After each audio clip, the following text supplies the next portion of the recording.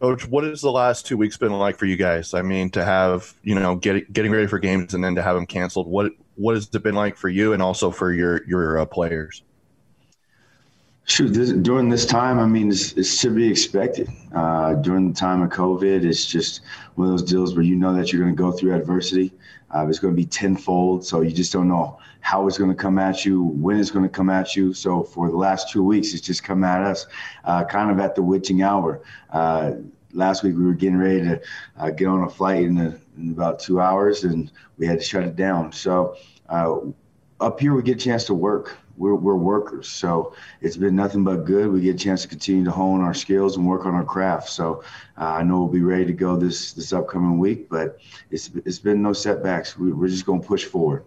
Hey Kyle, obviously you missed those two games, but what's the challenge of now starting against a USC team that was obviously picked to win the South, and they're obviously a team that you match up well historically with. So what's the challenge of just now starting your season? The thing is that they do have 2 games under their belt at the end of the day. They're very talented. They're very athletic. They're long. They're a good football team. But you play good football teams every week in the Pac-12. So we're just starting off with the Trojans, and we couldn't be more excited to play them first for our opener. Next up is Josh Newman. Kyle, just in terms of your players, I mean, you guys are spending the whole week getting ready, and then things have gone the wrong way on Friday. From a mental and emotional standpoint, just how important is it to make sure that your players are doing okay? It's a big deal. You know what I mean? There's so many ups and downs, especially mentally in this game, and to be at such a high in terms of getting ready to play a game. You put in all this work. You're talking about the modified off seasons that we've had. During the time of COVID, you're grinding all the way through the camp that you went through later on than what you normally would. So you definitely got to be able to manage not only the physical toll, but also the mental toll of getting up so high in terms of getting ready for a game and then kind of getting the rug pulled out from under you. So just getting a chance to continue to talk with those guys and let them understand that, hey, this is just the time that we're in right now. You're seeing teams get games canceled all across the country. Not only that, but also in the South with a team like Arizona State. So they're going to miss basically back-to-back games as well. So that's just kind of what we're in. You got to understand the expectation. Don't want to be able to get too high or too low, and just kind of stay steady. Next question comes to Josh Furlong.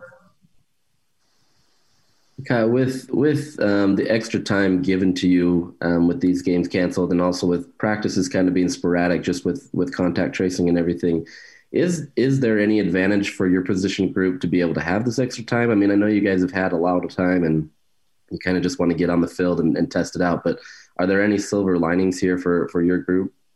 Absolutely. You get a chance to work with them more. You get a chance to hone the fundamentals. That's what this game boils down to, is whose fundamentals can stay consistent for 60 minutes. That's the name of the game. So, again, we're getting a chance to break in a couple of guys that haven't played a bunch of football at my position for the Utes. But they're very, very talented, and we've gotten a chance to really, really buff and polish out some fundamentals. So it should be I'm excited to see those guys out there and using the techniques that we practice and have those show up on game day. Next question goes to Trevor Allen. Coach, Kyle Whittingham's told us throughout camp and then even, for a while now that you guys are about four backs deep. Is that still where you guys are at, or has this guys been able to emerge a little bit more? We're 4 backs deep. These guys have continued to compete day in, day out, continue to develop day in, day out. So you're going to be able to see all 4 guys go out there and play in some sort of capacity. And it's going to be fun. I think that we are continuing to develop depth at that position, and they're explosive, they're tough. So it should be a physical affair with that group of guys. Do we have any more questions for Kyle? The next question will go to Josh Furlong. Do you see Brumfield and Wilmore as kind of your 2 lead backs, and have you found any separation between? Not at this point. You know, you really want games to be able to separate guys at that point in time in the competitive act. But right now, those guys are still continuing to battle. I think the gap is continuing to close with Kai Bernard and Ty Jordan as well. So all those guys are doing well. They're practicing hard. They're developing. So not nobody's really just clearly separated themselves as the true one back yet. But I think you'll get a chance to see that through the course of games.